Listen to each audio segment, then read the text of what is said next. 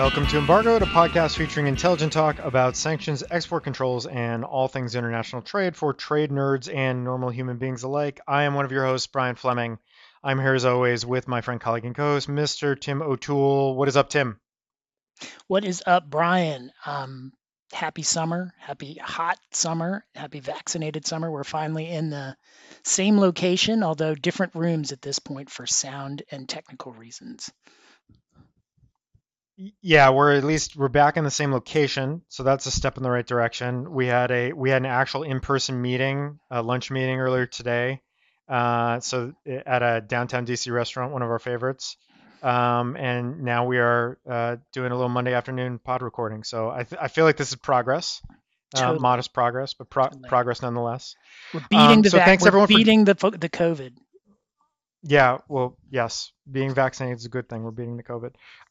We thank you everybody for joining us as always, and thanks to everybody for comments, feedback since the last episode. We've taken a 3-week break, so a lot happened. We're not going to touch on everything that has happened in the month of June, but we do have a few juicy bits to cover, I think, in the next hour or so. And then I think we are going to hold true to our promise next time. I think we are going to have some guests. We're going to sort of tease some of the topics we're going to cover with them the next go round in July. But for today, it's a pretty traditional episode. Like I said, we're going to catch up on some of the things that we haven't been around to discuss the last few weeks while we've been scattered to the winds. But now here we are, late July. This will go up right before, or late June. This will go up right before the 4th of July holiday weekend. So if you have a long road trip, hopefully this will give you some accompaniment when you're on your way to hopefully someplace nice and warm and sunny to have a cold beverage and spend some time with friends and family. So before we get started, of course, the normal disclaimers: we're not giving legal advice, we're not discussing any confidential information. Any and all opinions that you hear today are mine and Tim's. Please blame us if you disagree with anything you hear from us. Um, and if you enjoy the pod, please subscribe. You can find us anywhere you get your pod content. Please leave us a rating, hopefully a 5-star rating. Spread the word. Let everybody know about Embargoed. And with that, let me just run down quickly what we're going to cover today, and then we can get right into it. So we can't help ourselves. We're going to start with some news, non-news news, which is the latest on JCPOA 2.0 and whether or not it is in fact actually now in a bit of jeopardy, and whether it is or is not going to happen. We're going to start with that. We'll probably hit that pretty quick, but that's what we're going to start with. We're then going to pivot to Belarus and the actions that came out about a week ago, coordinated between US, UK, EU, notably, and Canada, with respect to Lukashenko and the events that we covered a couple of episodes ago. We're then going to move to China. We're going to talk about one of our favorite topics, the TikTok ban and the official end of the TikTok ban and the new executive order that officially rescinded that and that has now stood up a new process that will be unfolding in the next few months to look at the threats posed by Chinese apps. And then lastly, we're going to talk about forced labor and some recent actions that were targeting Xinjiang once again, entity list additions from last week, and a few other actions that we're going to cover in more detail on the next episode. And then the lightning round, 2 quick topics. One is recent decision relating to the lawsuit that was brought by Oleg Deripaska, challenging his OFAC SDN listing and the outcome there. And then finally, some general licenses and other guidance that was just issued by OFAC relating to COVID relief, in particular to heavily sanctioned countries. So that's going to be our show for today. Tim, before we get started, any reflections, any thoughts, any comments before we dive in? So every single segment today is just a continuation of old segments. It's like a soap opera. We keep having kind of these themes, or maybe like Real Housewives or something like that, where there's these themes and you have a Below deck. season. below deck. We're going to talk about Captain Lee at some point again, but not today. But I have faith that we will, because every episode we talk about these stories that run and continue, and there is a theme and there is a narrative, and today is just all part of life's rich pageant. Everything old is new again, and in the world of sanctions and export controls, It's true. nothing ever really dies or goes away. It just kind of morphs and Exactly. mutates and leaves us to continue to ponder and discuss. So, without further delay, let's start with topic number one. As I said, I think we want to spend just a few minutes at the outset here checking in once again on the fate of JCPOA 2.0, as we have dubbed it. I think there are a few developments in the past couple weeks since we've been away that are worth highlighting and that are potentially concerning to those who may have been certain that this was in fact going to happen, that there was going to be a deal. So, first and foremost, of course, there was the election in Iran, and the Ayatollah's handpicked candidate, Ebrahim Raisi, was the victor. Many calling the election rigged. Quite frankly, I'm so tired of listening to people talking about rigged elections. It's hard to stomach at this point. But that is the accusation coming from the West, that Raisi was essentially preordained to be the victor here. He is a hardliner. He is a cleric, former head of the Iranian Supreme Court, and a close confidant and protege, as I said, of the Ayatollah. So he is going to take control, take the reins of government in about 6 weeks as we sit here now in August. So it's late June. So that's pretty significant for a few different reasons. Apart from that, we have continued to see reports um, from various sources, from the Iranian side, from other places, claiming that a deal has been reached and everything is hunky dory and is going to proceed swimmingly. The U.S. has now, I think, made very clear that there is no deal as of now, and there is perhaps time is really running out to reach a deal for a variety of reasons. There has been more noise and more concern raised because the IAEA's monitors have not been allowed back in and are not being given access to certain information that they have requested regarding some of the nuclear sites in Iran. Comments from Secretary Blinken and others at very high levels of the U.S. On the U.S. side have made great pains to make clear that, look, there could be the Iranians could go too far in terms of what they're doing to progress their program, their nuclear program, to sort of walk this all back, even if we can get to a theoretical deal. And when they cross that line, I don't know, but they might be getting dangerously close. And then uh, yeah, there's I would say a decidedly more pessimistic tone from the U.S. I think than we've seen since this really started. There have been 6 rounds of talks that just the sixth round just ended last week without a result, without an outcome, without a resolution. There will be a seventh round at some point soon, but as of now, I believe they're off at the moment. So that's kind of what's happening at the moment. And now I will start before I throw it to Tim. I will say, of course, there could be, there's a lot. There's also, of course, still a lot of um, concern on the U.S. side about, well, but I thought we were trying to get a better deal. What are we doing here? What's the strategy? What's the end game? How are we're gonna lose all our leverage over the Iranians if we go back and we lift sanctions and we kind of go back to the status quo from the pre-Trump pullout of the deal. And the Israelis, of course, are now more involved in part because they've had a change at the top of their leadership, and there's sort of new voices there that are of course indicating their displeasure with a potential deal, but also I think more willing to engage with the U.S. to discuss these things at least. So the soup here has gotten a lot murkier, I would say, in the last few weeks. And I think this next window here before Raisi takes power is critical and may in fact be really kind of the last gasp here. And if this doesn't get done in the next month plus, it's hard to see how it will get done because the U.S. is certainly at least representing that they're ready or willing to walk away if this doesn't get done soon. So, given how kind of consequential this is in the grand scheme of things, and the fact that this is still kind of bullet point number one in U.S. sanctions policy, we figured we would start here. Let me just throw it to Tim to get some of his initial reactions on sort of how he's reading all of this and what we expect, and anything else. So, I mean, I'll start by just cautioning that we're reading the tea leaves based on, basically public sources. But we actually have a mole in Vienna that is feeding us, and our mole in Vienna that is feeding us raw data about negotiating. Just kidding. Mr. Putin, if you're listening, no, sorry, that's not our mole in Vienna. So basically,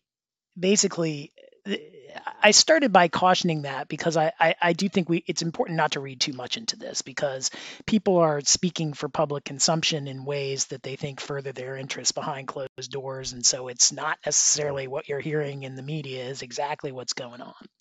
But I think that a couple of things have changed in the last few weeks.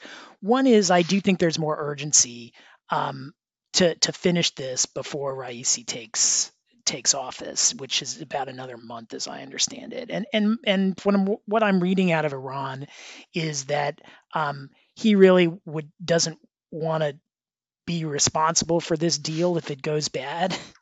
But the Supreme Leader is still supportive of going back into the JCPOA. And since the Supreme Leader really calls the shots in Iran, that's still what the Iranians want to do, but that Raisi would prefer that it not have his name on it and that it have Rouhani's name on it. And so I think that there is a decent chance that if they're going to do the deal from the Iranian side, it's going to be with Rouhani and not with Raisi, which means that the deadline is coming up for Iran to sign off, and that they may go off in a different direction if Raisi becomes president. Not 100%, but that's what I'm hearing, and it makes some sense. So that adds some urgency. I think from the U.S. side, the U.S. is a little bit conflicted, because I think that on the one hand, the U.S. is still very committed, and we've seen it in many of the other sanctions policies, to making peace with our friends in the European Union, to furthering their interest in the name of strong alliances. And the European Union still, from everything that I've read and seen, and really over the past 3 years, everything that the European Union has done, they support this deal and want this deal to come back into place. And so from that perspective, the U.S. is still really on board. What you said about Israel, I think, is very important, because Netanyahu had turned this into a partisan issue. And really, when he went and gave a speech to Congress, kind of blasting the deal that President Obama was making at the time, that turned it into an issue where the Democrats, to some extent, were not as concerned about what the Israelis thought, because they had thought that Netanyahu had turned it into a political issue. The new leadership in Israel seems to be kind of doing what you do when you're in a real alliance. You go behind closed doors and you work these things out with your friends. You don't try to embarrass them in public. And so, at least as I understand it, the new Israeli leadership has some of the same concerns that President Netanyahu did, but it's raising them in a way that is much more likely to get the attention of the Biden administration and create some conflict in that administration in terms of whether we go with our European alliance and what they've wanted to do, or whether we actually put the interests of the Israeli government, the expressed interests of the Israeli government, further ahead, which would mean a smaller chance of getting into this deal. And so I think that does create some confusion, probably not enough to scuttle the deal on its own, but it is taking a long time. And we've talked about this on the podcast before. From the U.S. perspective, time has never really been the Biden administration's friend, because the nuclear deal expires. Parts of it expire in 2025, parts of it expire in 2030, and given the ticking clock, the longer it takes to get into a deal, the less time the Iranians are bound by the terms of the deal. And so, but the sanctions relief does not go away. And so basically, you would be giving sanctions relief every day that passes. You're getting less and less in return from the Iranians. And so as the clock ticks, you get less from the U.S. side with respect to this deal. So time it creates a weaker incentive for the U.S. to really want to return to this deal. So I think all of that is playing in to make it seem a little bit less likely. Now, that said, when you step back from it, it's June, and the same concerns that we talked about in May are still really animating things. And that is that the Iranians, at the end of the day, I think want back into the deal. The U.S. at the end of the day wants back into the deal, and the Europeans want back into the deal because nobody likes this situation where the Europeans are really bearing the brunt of the secondary sanctions that are the subject of the deal. The Iranians are bearing the brunt.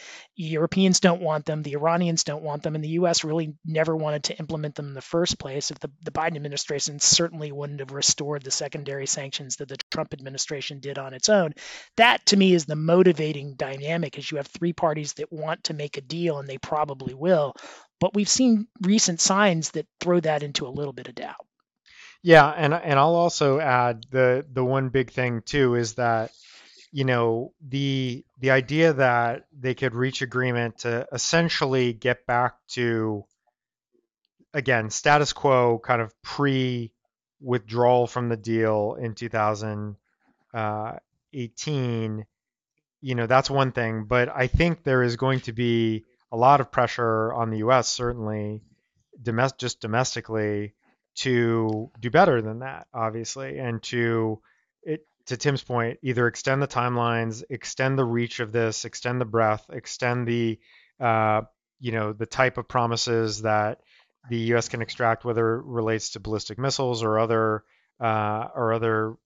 conduct of concern from the U.S. perspective with regard to the Iranians. And it's a little unclear sort of how you get there from here to some degree. I mean, there is certainly going to be there are going to be ample sanctions that are not going to be touched by anything that would be agreed to by the U.S. to get back in. Obviously, there will be there will still be, in theory, plenty of leverage to be wielded to get to that next phase. Let's say, if we can get back in the door, then what does the next phase look like? But again, there's it's going to take a little bit of a leap of faith to say, okay, well, let's just get in to this kind of back to the status quo, or to back to square one again, essentially to the deal we'd struck 6 years ago, and then we're going to hope that over the course of the next 2 years, 3 years, whatever it is, we can get to that next phase that's going to be really the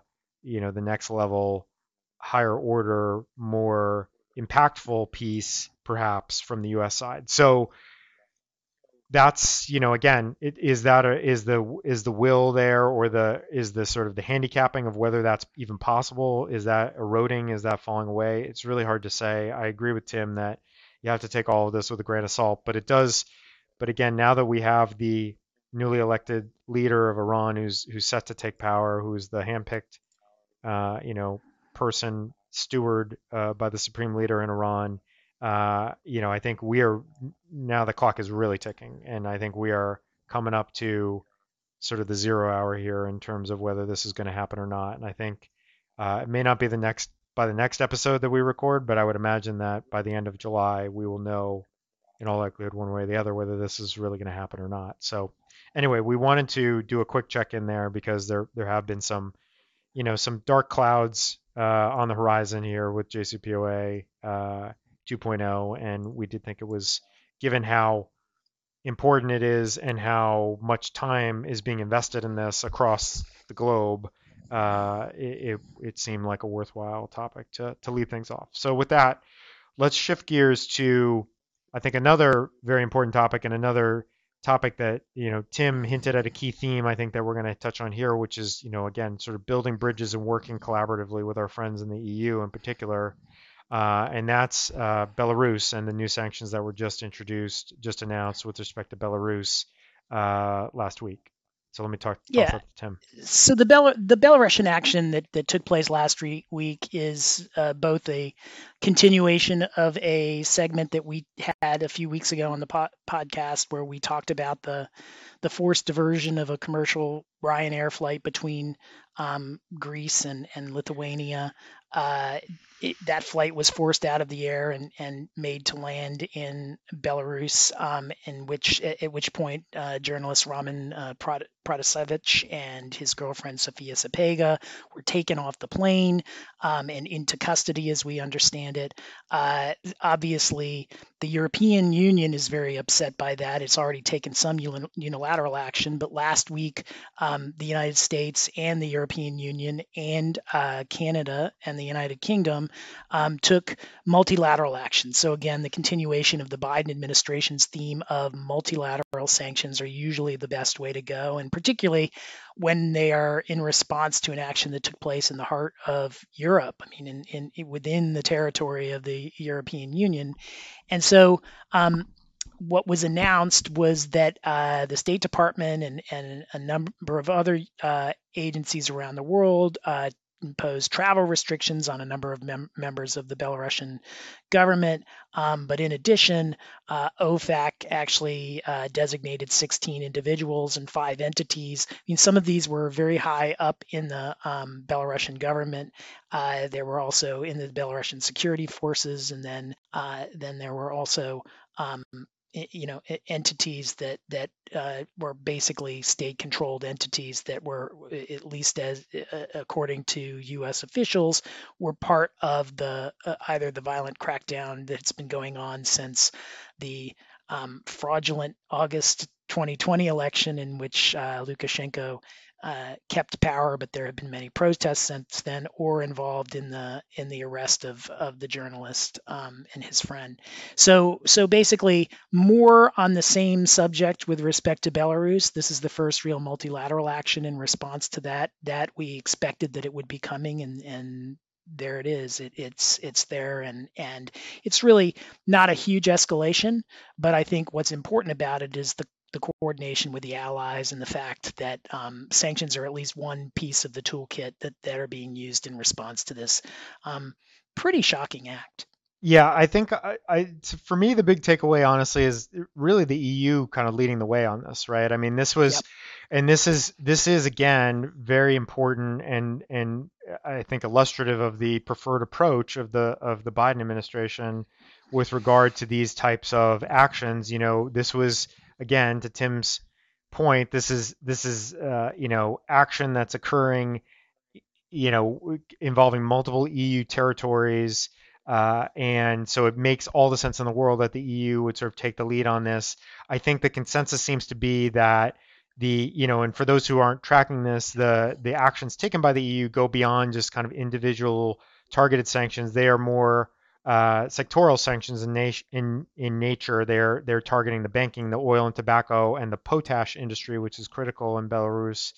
Yep. And those, I think, again, consensus seems to be that is a real escalation in terms of severity on the part of the EU, and that's a sort of a welcome escalation on the part of the EU, and that the U.S., I think, to Tim's point, the U.S. has put a number of individuals who are part of the regime and entities, including some government entities like the Belarusian KGB, on the SDN list.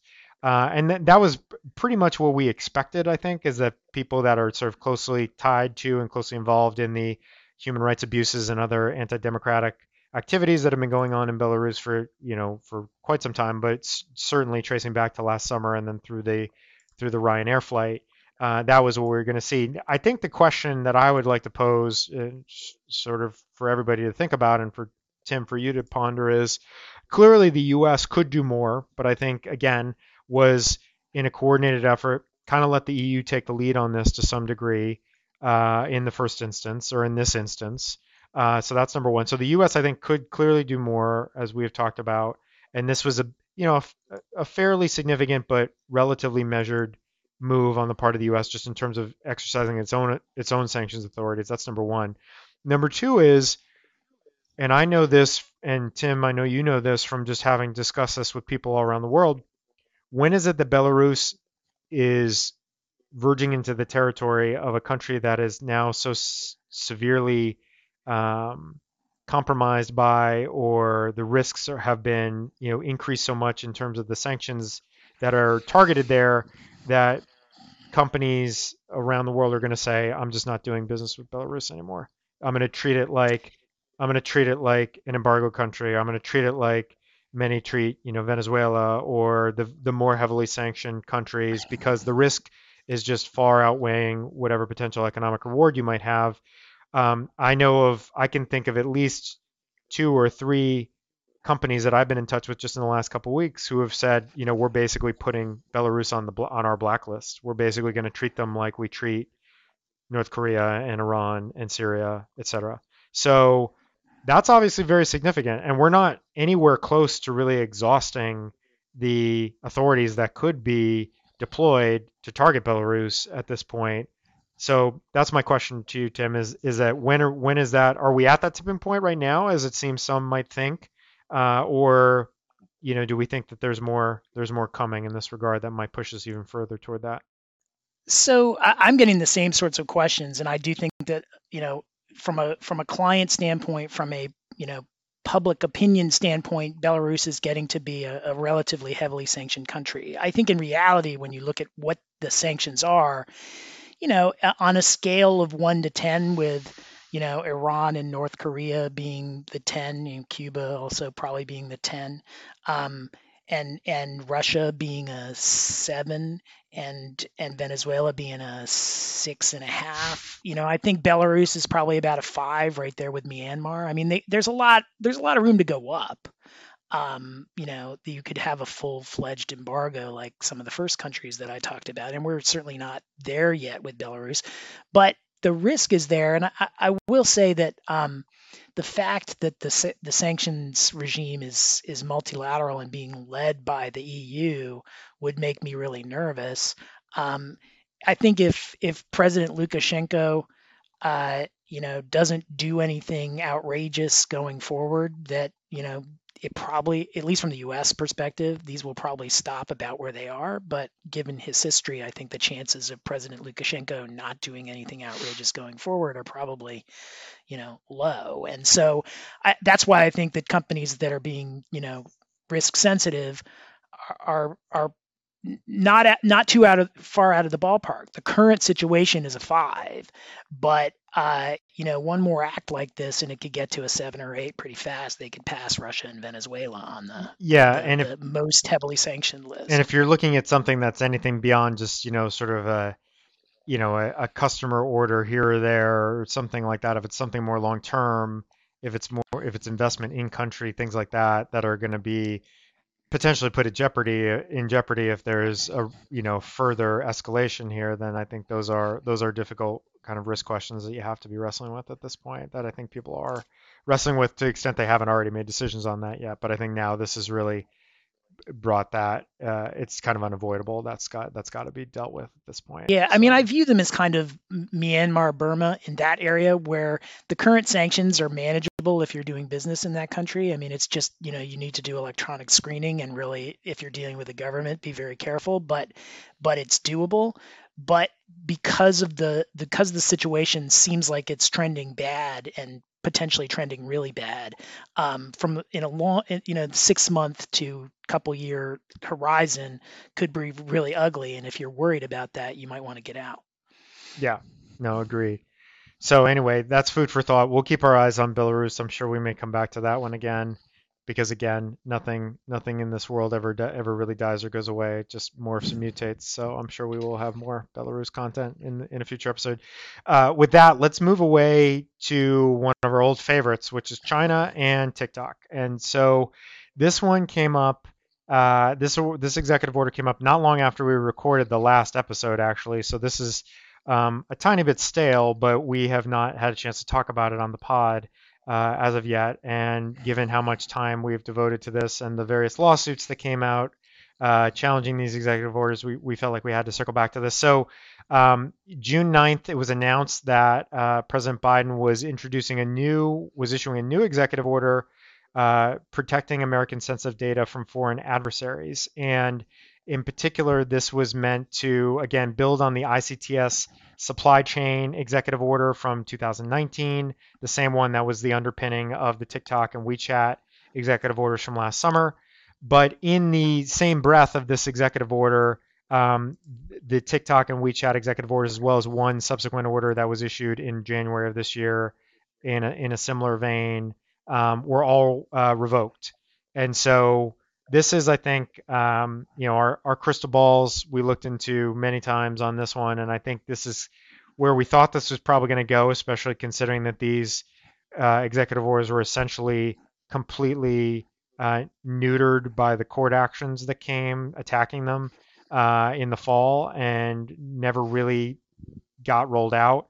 And I think again, this is a theme, but the comments that you've seen, including from both of us in various publications, essentially said, look, I think nobody disputes or diminishes the threat that's posed by China or other foreign adversaries in terms of access to sensitive U.S.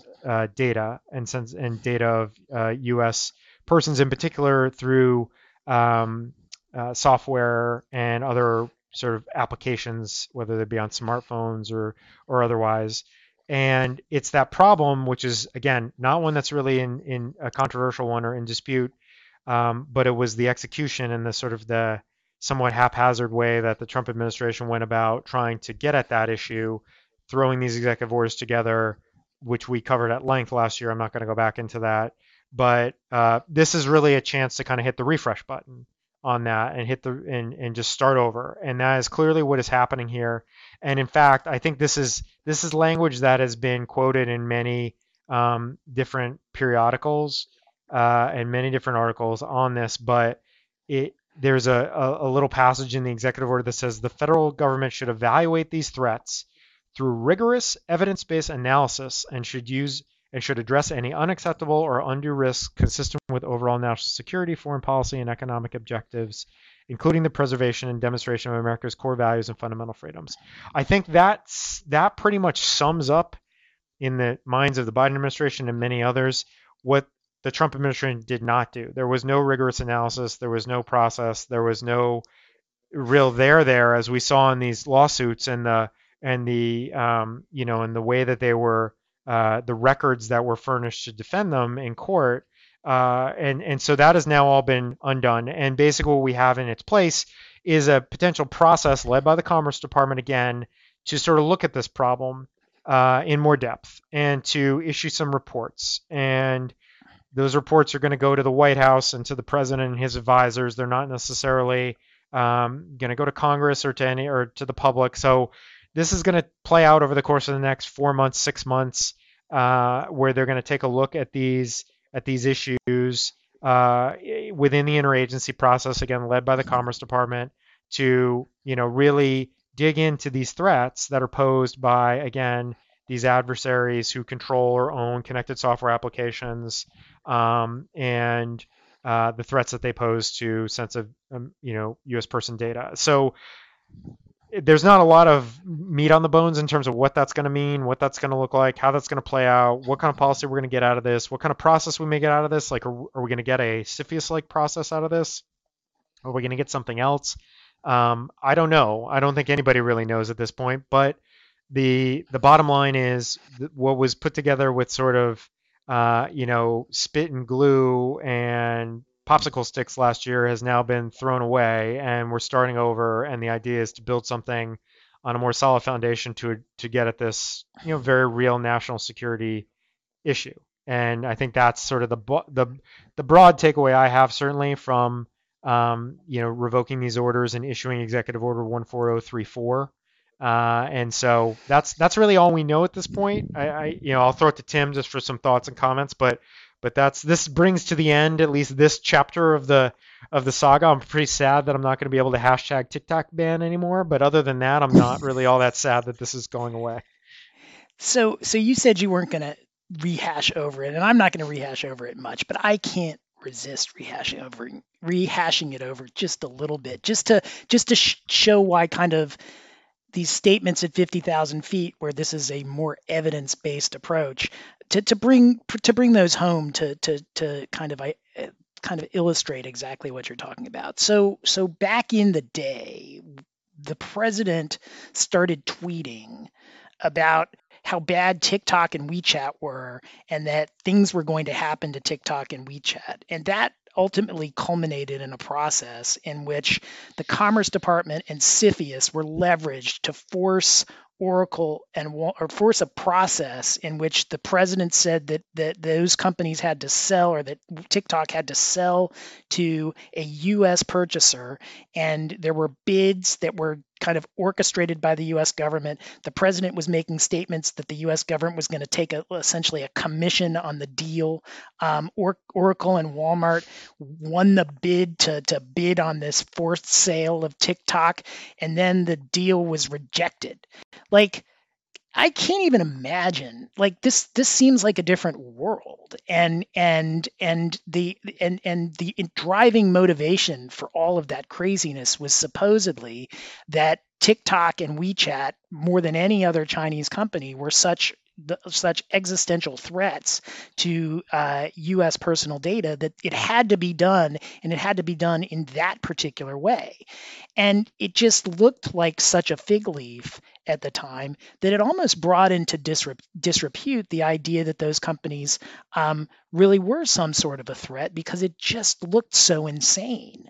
I think that is the atmosphere in which you have to look at the new Biden administration approach, and to say, I think they're trying to salvage it. I mean, look, the idea that TikTok and WeChat have it, like many Chinese companies, have some role in the harvesting of U.S. person data for reasons that the Chinese that only the Chinese government knows. Like, by all accounts, that's actually happening. Now, whether they're the two biggest offenders, I think a lot of people would dispute that, but that appears to be happening, or at least happening at some level with respect to Chinese companies and U.S. personal data. But the way that the prior administration went about dealing with that issue was so fundamentally ridiculous that not only did this administration, not only did they lose in court, but I think this administration was forced to kind of take a deep breath before dealing with this issue, because they had brought that whole approach into such disrepute that you just basically needed a timeout and then you start over. And this is the timeout plus the starting over with an actual process that is not designed to get any particular company, not designed to force a sale to U.S. purchasers for a U.S. government backed commission or whatever that was, and hopefully we'll get to a good place, because the issue of the Chinese government and Chinese companies placing U.S. personal data at risk is a real issue that needs to be dealt with in a real way through a real process, as opposed to what happened before, which, even when I say it, it just seems so ridiculous that I can't imagine that it ever really happened. Yeah, we're not meaning to make light, obviously, of the underlying issues at all. I mean, the entire CFIUS process was revamped by Congress in part to address this issue. So it is a real issue. It is not going away. But again, the manner and method and means that the prior administration took to try to achieve that obviously was a spectacular failure. And so here we are, about 6 months into the Biden administration with a full reset. And we've been seeing this kind of piecemeal. We just saw this with the 13959 that we talked about the last time, and the Chinese military industrial companies. To some degree, it's just a reset. It's sort of let's kind of tidy this up. Let's put a little more rigor and framework and process in place here so that it's sustainable and not just kind of it's something that works willy-nilly at the whim of whatever comes across the Twitter transom on a given day. So that is I think where we are with this, and it'll be, again, I don't know that we'll be talking about this one now again for a while, but at some point we will, because at some point there will be some actual, presumably concrete steps that are taken pursuant to whatever the deep dive is that's going to be done here and the reports that are going to be issued. Yeah, I mean, look, it's a serious issue, and you need to deal with it in a serious way. And if you don't, I mean, we've now seen what happens. You can take 2 or 3 steps back because you bring the whole issue, you cast skepticism on the whole issue, and force people to go even slower than they might have had to otherwise. I mean, you know, it is another example of kind of stop digging and then digging out of the ditch that was created. Yeah, no doubt. So in any event, let's leave let's throw some dirt on the TikTok ban for now, and then let's move on to our final topic of the day, which is another China topic, and taking a look at a couple of actions that were announced last week targeting forced labor in Xinjiang. And I'll throw that to Tim. So that's another continuing theme on our podcast is the U.S. response to forced labor in Xinjiang. I think that, um, you know, continuing with the Biden administration multilateral action theme, Xinjiang was a big topic of discussion at the G7 conference earlier this month over in Europe, and the U.S. has taken a number of actions, and this was an area in which the Trump administration and the Biden administration, I think, agree not only 100% on policy, but in many ways 100% on what to do about it. So unlike the TikTok actions, unlike the 13959 actions, what the administration did with respect to the forced labor in Xinjiang and the human rights abuses in Xinjiang have been much more traditional. So, there was a OFAC sanctions program related to the Xinjiang. It was the result of a congressional statute on the same subject that was passed in the last year of the Trump administration. The Trump administration designated some individuals based on that program. And then earlier this month, the Biden administration kind of went one step further, marshaling three different agencies of the U.S. government: Homeland Security, the Department of Commerce, and the Department of Labor, all of which were announcing measures to essentially address the PRC human rights and use of forced labor issues with respect to Xinjiang. And from the commerce side, I mean, we'll just focus on those here, although there were some import issues, there were some labor investigations that were announced.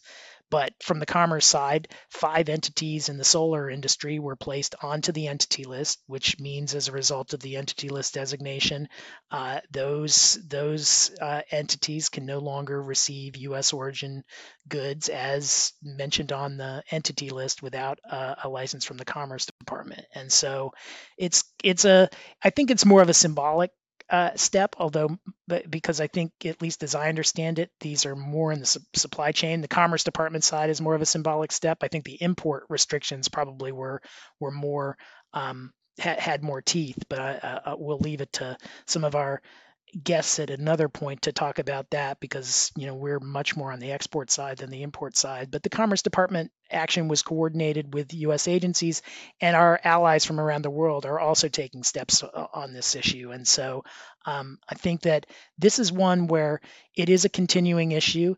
The approach from administration to administration has been relatively consistent and relatively serious, both in the last administration and in this one. And we'll see what happens going forward. But I think this is something to watch, because, as I understand it, the Chinese response to this was very aggressive and harsh, and that there will be counter sanctions coming out of China in response to this issue, but also some other sanctions with respect to China that had been announced in the last few months. Yeah, I'll just make a few final comments on this.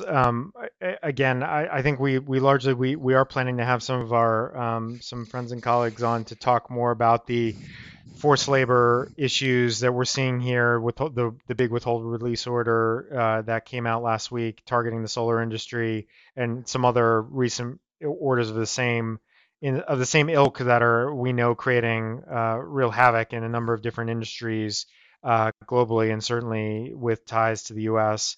And so I do think it's notable, as Tim said, that this is one area where there is pretty remarkable consistency between the Trump administration and the Biden administration. I think this is one area where it's fairly seamless, and I think you're seeing the branching out that we're getting to now. As Tim mentioned, there were some authorities that were put in place last year.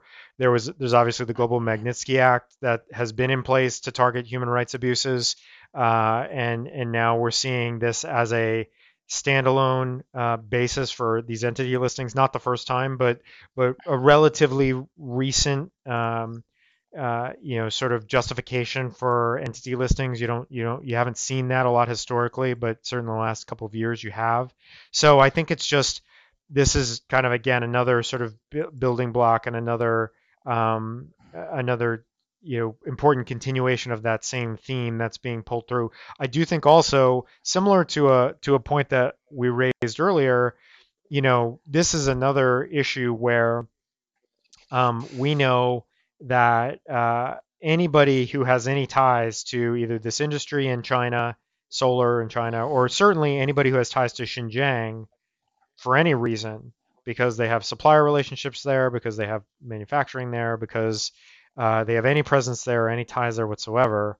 This has now, I think, become one of the, if not the most kind of critical, time-consuming, and important issue to deal with from a trade compliance, business and human rights standpoint, supply chain management standpoint, all of those things, right? It's all these things kind of tied together, married up, because this has such an incredible potential to disrupt business in a way that is, so just monumental, frankly. That I think we're seeing stories and hearing more about companies that are getting caught up in this because they have perhaps not moved as quickly as the U.S. government has wanted them to move to be out in front on this or to be prepared for things like this. And it's just a reminder that these things I think grow and spread quickly, and there have been signs obviously that this is going to continue to grow in these areas. And so for anybody out there that's wrestling with this and trying to figure out how to either disentangle themselves or, to Tim's point, how do you stay on the right side of the Chinese authorities if you try to back away from this quietly and not get yourself caught up the in some of the new Chinese regulations that are designed to bully people into essentially ignoring the U.S. and other Western sanctions and repercussions that are coming at companies that are doing business in this area. It's a very, very tricky, very, very time consuming issue that is just occupying all kinds of resources and brain space at many companies around the world at the moment, obviously. So I had two conversations about this earlier today. I know Tim has been talking about this with his clients a lot as well, but this isn't going away. This is only going to get worse, I think, and is only going to get more challenging. And so, like we said, we just wanted to highlight this most recent action. Of the 5 entities, I would note that XPCC, which was featured prominently in the OFAC action that was brought targeting Xinjiang last year. So they are now both in SDN and on the entity list. They were one of the 5 named entities last week. But this is again, this is not going away. This is just going to expand, I think, and continue to deepen in terms of the complexity here and the ability to continue to navigate it. If you're trying to walk that line of maybe we can get by without having to address it square on, I think it's becoming harder and harder to do that.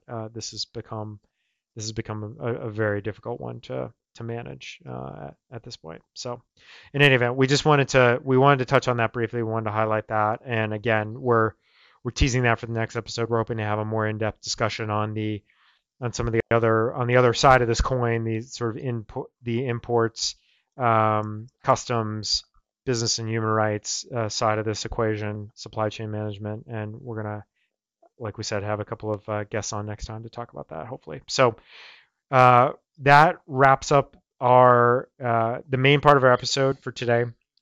And with that, we only have 2 final topics, which I will pause for our favorite sound effect, the lightning round.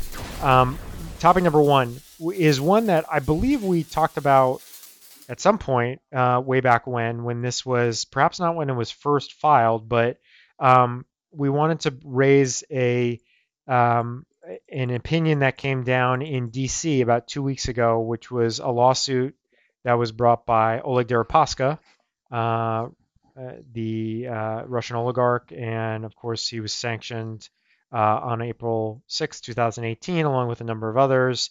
And that was, of course, the inciting event that um, triggered all kinds of complications relating to EM Plus and Rusal and all of his other business interests, and a long process to try to for him to divest some of his holdings there to help get those companies out from under OFAC blocking sanctions. So he brought suit challenging his designation as an SDN under 13661 and 13662.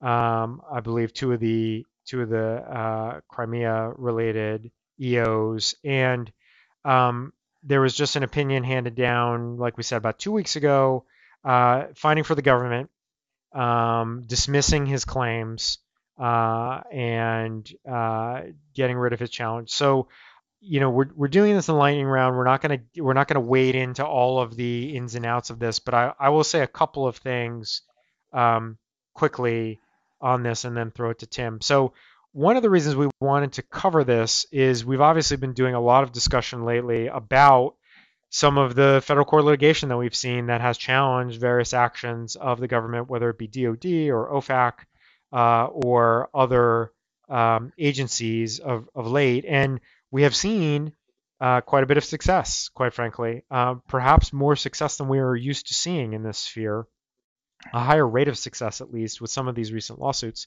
So we did think it was interesting to make note of this one, in part because this was an unsuccessful challenge. And we should say we know the attorney that brought this, and we have a lot of respect for him, and he's been very successful in many other of his attempts to bring suit against OFAC. So this is no black mark against him at all. This was always going to be an uphill battle, I think, in our view, as it normally is when challenging a designation of this sort. But essentially, at the end of the day, I think a couple quick takeaways. And I know Tim has some thoughts on this as well. One of the things that we were really have been focused on whether it was the Commerce Department justifications in the TikTok and WeChat lawsuits, or was DoD when it came to the CCMC listings, was the real dearth of evidence that was in those administrative records to support the agency actions that were being challenged. And I think, as we have said many times, and as I think I will, stand by, and as anybody who reads the memorandum opinion in the Deripaska case will see, OFAC's just better at doing this, in part because they've been doing it a long time, and so they understand how to build a record when they are going to be adding somebody, when they're designating somebody on the SDN list, and under specific, reference authorities. They're just better at connecting those dots, building that record, having the support. I would note here, we were shocked in some of those other lawsuits that there was no reference whatsoever to classified portions of the record. Here, there was a classified portion of the record. Obviously, it's not being quoted in the opinion, but it's referenced, and it's pointed to by Judge Mehta as supporting the decision to dismiss the challenge. And so I think that's just number one. And I would say that this was, again, sort of the same type of bases that we see in these cases generally. That the listings exceeded the authority of OFAC, that they were arbitrary and capricious under the APA, that they were a violation of due process. All of the sort of same bases that we see typically in these cases. And I think I would say that this outcome is not terribly surprising to me, given, again, the fact that we kind of thought this had long odds anyway. And again, just looking at how an OFAC-supported designation is just, looks kind of fundamentally different, and perhaps is something that a judge looked at just less skeptically than, the Judge Contreras looked at some of those other designations in the CCMC cases, certainly. But that's not to say that this is a a sign that all is lost in this vein, or that there's no prospect, I think, to successfully challenge these things. I just think that here, perhaps this this is kind of the home team won, right? The expected outcome is what happened here. We didn't get if you're handicapping these things, if you're playing odds, a challenger to file a federal lawsuit here, you're not going to give them overwhelming odds most of the time. Here, I think this played out as we are typically would see, Although I know, Tim, you have at least some question whether or not there was perhaps a little too much deference given to OFAC, given what was in the record and sort of the way it was all treated. But again, I think my main takeaway is this is one that maybe restores balance a little bit in the way of the sanctions force is deployed throughout the universe, because this one I think is much more of a what we're used to seeing as opposed to what we've seen in the last few months. Yeah, I mean, so the Xiaomi litigation, the Luokong litigation, they were about a listing by a government agency, and the listing had severe consequences for the party listed. And in those two cases, the court took a look at the listing and the basis for the listing and concluded it was, I mean, this is not a technical legal term, but was basically a joke. That is very unusual, as we pointed out at the time, in federal litigation against a government agency, particularly in the national security context. Usually, what you get when you're challenging a government listing is a relatively deferential review of the government action, deferring to the government's national security powers, deferring to the fact that the government is really in the best position to assess a lot of classified intelligence information, and looking for something that was egregiously wrong. And if you can't show something that was egregiously wrong, you're really not going to have much of a chance. And the Deripaska case played like a perfect paradigm of the normal national security case. I think, my friend Eric Ferrari, who did a really nice job litigating this, had a really heavy load to bear in this case, because not only was he up against OFAC instead of being up against the Department of Defense in this context. And OFAC, as you point out, Brian, did a pretty nice job. I mean, they articulated some reasons that make some sense as to why you would do a listing if you have these criteria that were allowing for a listing. And I think Eric did as good a job as he could, but I think he did have a tough case because there were some bad facts with respect to Deripaska, or at least OFAC had made some findings of some bad facts, and I think most judges wouldn't be inclined to go behind them, as opposed to in the Xiaomi case, where the Department of Defense didn't really make many factual findings. I mean, there was essentially an agreement that if the term affiliated actually had any meaning, that they couldn't meet that definition. And and then, you had the misspellings, and they really didn't even have a memo at the time that the lawsuit was filed. It was like night and day in terms of you had an agency that was trying to do its job and got a lot of deference because of it, and an agency in the Xiaomi litigation that didn't even appear to be trying, and so didn't get nearly as much deference. In fact, got a very skeptical reception from Judge Contreras. Now, I also want to be delicate here because my friend Judge Maida, whom I worked with at PDS, I think did a nice job, and I think he probably got to the same result that I would have gotten to in this case. So so I'm not trying to be critical of the result, and I'm not even much critical of the analysis. I think there was more deference, as I was talking to you before we started recording, Brian, probably more deference than I think is warranted to some of these decisions, because, for example, one of the criteria for the listing was that that Deripaska was operating in the energy sector of the Russian economy. Query whether that is a sufficiently discrete category of people as to really ground a designation in, especially when I do think there was not sufficient not a sufficient recognition of what a significant sanction being put on the SDN list is. And again, I'm not claiming that it wasn't warranted in these circumstances, but it seems like, particularly in some of the sections talking about due process, that the severity of the injury was not like grappled with sufficiently, and the agency's kind of expertise. Yes, they found, based on some actions that he took outside of Russia, that he was operating in the energy sector. And I think that was a little bit of a tenuous articulation of that type of designation. Now, being close to Putin and some of the things that he was alleged to have done with respect to Putin, I think was very different. And I think that, to me, if you were doing an analysis of what would get you, what could properly get you sanctioned and get upheld by a court, that looked pretty serious. And if any of that stuff is, even halfway true, and when you're reviewing an agency decision, if they had evidence for it and then they found that it happened, you have to presume that it is.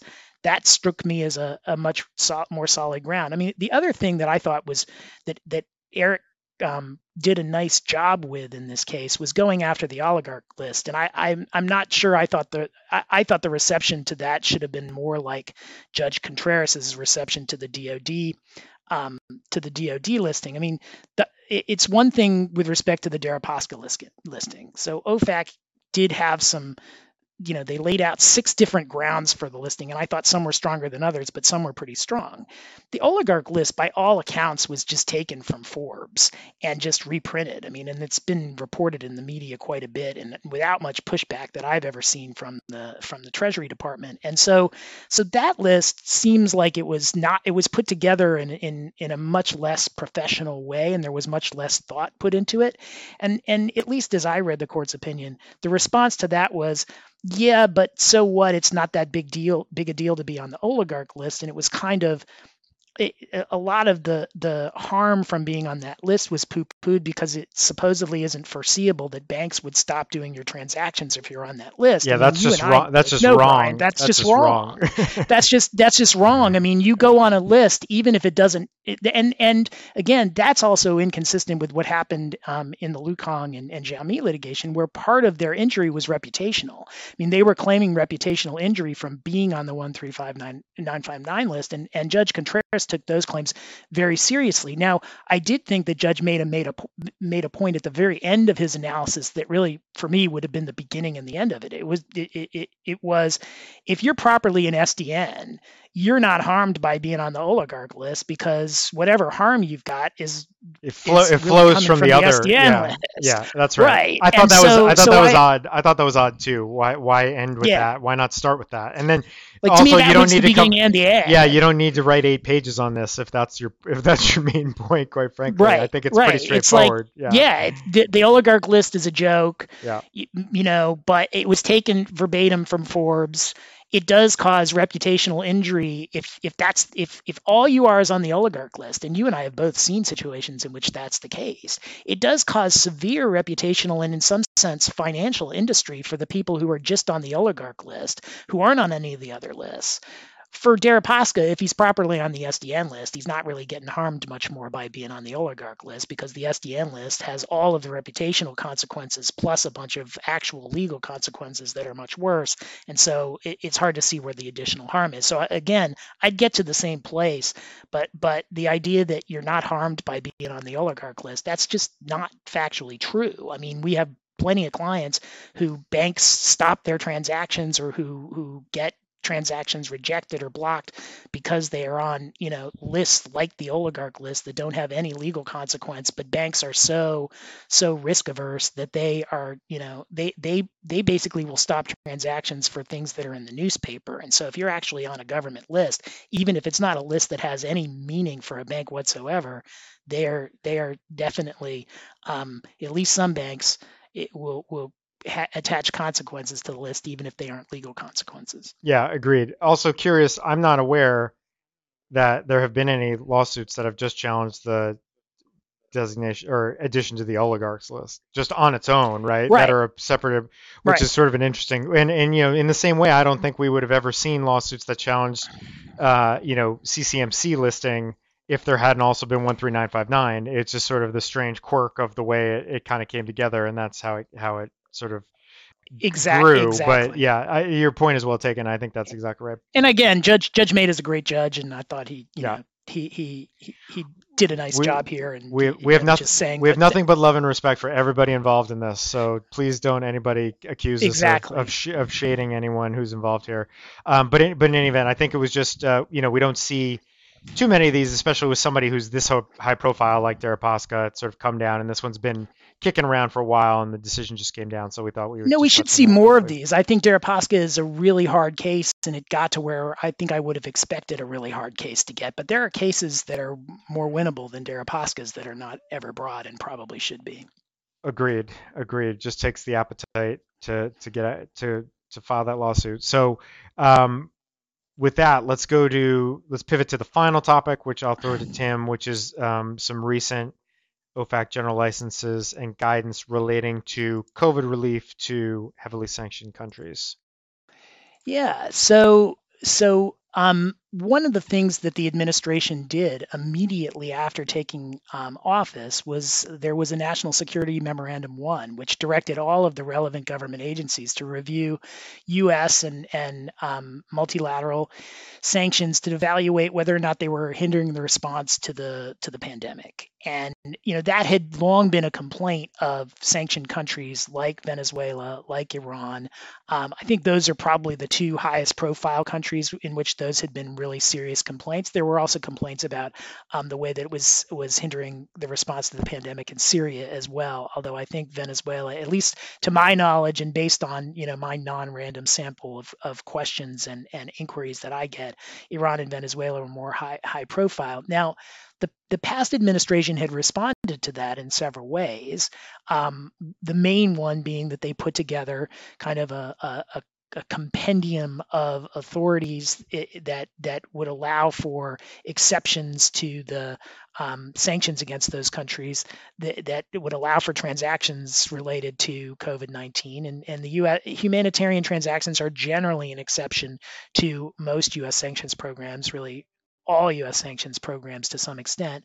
And so this announcement on June 17th was not a huge news in the sense that when the Treasury Department issued 3 new general licenses, one for Iran, one for Syria, and one for Venezuela, to allow those countries to engage in even additional transactions to address the pandemic, it really wasn't much of a step beyond where U.S. law had gone before. I think the main purpose of these announcements was essentially to send a signal to financial institutions that they ought to be allowing more of these transactions to go through, because despite earlier actions by OFAC, I mean, the real resistance here, and it kind of plays into what we were just talking about with Deripaska, it's the banks. I mean, the banks, even these transactions that the Trump administration was saying, we're not trying to interfere with them, they weren't going through. And so I think what the Biden administration decided to do was, with respect to these 3 countries,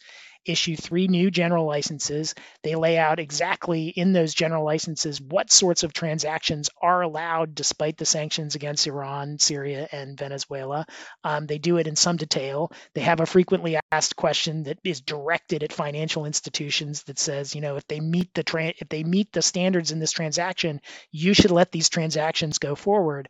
I think it's just another step to try and keep sanctions from interfering with COVID-19 related actions in these countries. So in part, I hope, because the U.S. really wants to not interfere with pandemic-related measures, and in part, I think to make it very clear that those countries should not be blaming the U.S. for interfering in pandemic, measures. I think it's in part, substance, and in part, kind of trying to avoid blame. Yeah, I mean, I think just a couple of quick thoughts on this. To Tim's point, I think we covered the sort of compendium of sort of general licenses and exemptions that were available that were kind of rolled out early in the pandemic. I think we covered that in like episode number, I don't even know, 4 or 5, somewhere way back in like late March or April of last year. And I think the question and the comment that we had at the time, which is exactly what Tim just said, is like, how much difference is this really going to make? Because at the end of the day, it's the banks who decide, and the banks who have the risk tolerance that sort of drives all of this. And if they're not comfortable, kind of opening up to allow more humanitarian trade related to the COVID crisis to these types of countries, then it's just not going to happen. And obviously, we're aware that some of it has been happening certainly, but perhaps not enough. And I think to Tim's point, this is another effort, it seems, to sort of make this, to reduce that risk tolerance, or to sort of help that risk tolerance that is just so low for the banks, and make it that much more clear, and to make it clear for anybody who's in the who's supplying any of these items. I mean, there are now specific, there are specific items that are called out in these general licenses and in these FAQs where it's now very clear that previously you might need a specific license, now you don't. That's a pretty big deal as these things go, and a pretty significant step. And we certainly know from having clients who are in the not just in the financial industry, but in the you know on the side of providing some of these goods that might fall under these general licenses, that there has been a lot of perhaps willingness, but there has been a lot of difficulty as sort of predicted at the outset that this would be easier said than done to just sort of open the floodgates and let humanitarian trade flow from the U.S. or connected to the U.S. to these countries that are more heavily subject to U.S. sanctions. So we'll see. Hopefully this will help things. Hopefully this will make things better rather than worse. I think to Tim's point, I think there is a legitimate reason to, or a legitimate hope to kind of clear up some of that confusion and pave the way and open things up. But to Tim's point as well, I think from an optics standpoint, the last thing that the U.S. wants to be accused of is being kind of obstructing this. Whereas, I think under the old administration, I don't know that they cared all that much when it came to certain countries, but I think certainly this administration does care about that, and I think it's part of the broader narrative and the broader fabric that they're trying to weave in terms of, again, building bridges with old allies and trying to make new allies, et cetera. And so I think this all is of a piece with that, and it does make sense at this point that something like this would be rolled out.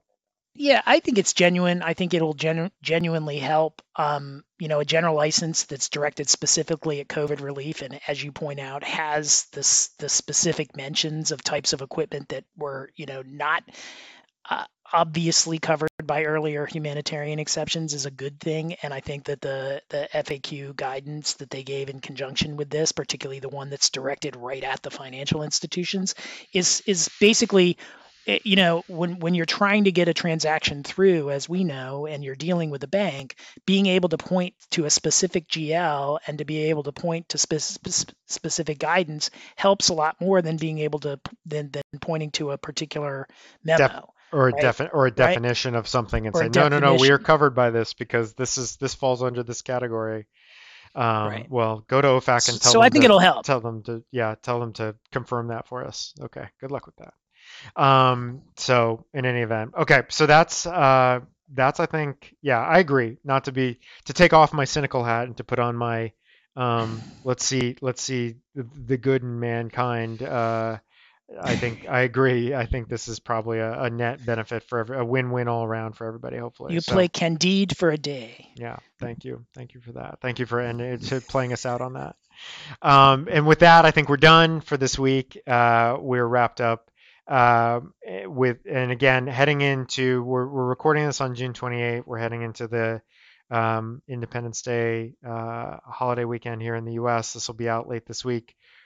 We are planning to be back in a couple weeks again with some guests to talk, I think, a lot more about business and human rights, especially as it relates to China and all of the actions, some of which we touched on here, but others of which are swirling around and causing great disruption and consternation around the world. So we're hoping for that in mid-July. And with that, I think, Tim, anything else to ride us out, or any final thoughts? We live in the best of all possible worlds, Brian. So stay sanctions free. Stay sanctions free. Thanks, everybody. See you next time. Bye.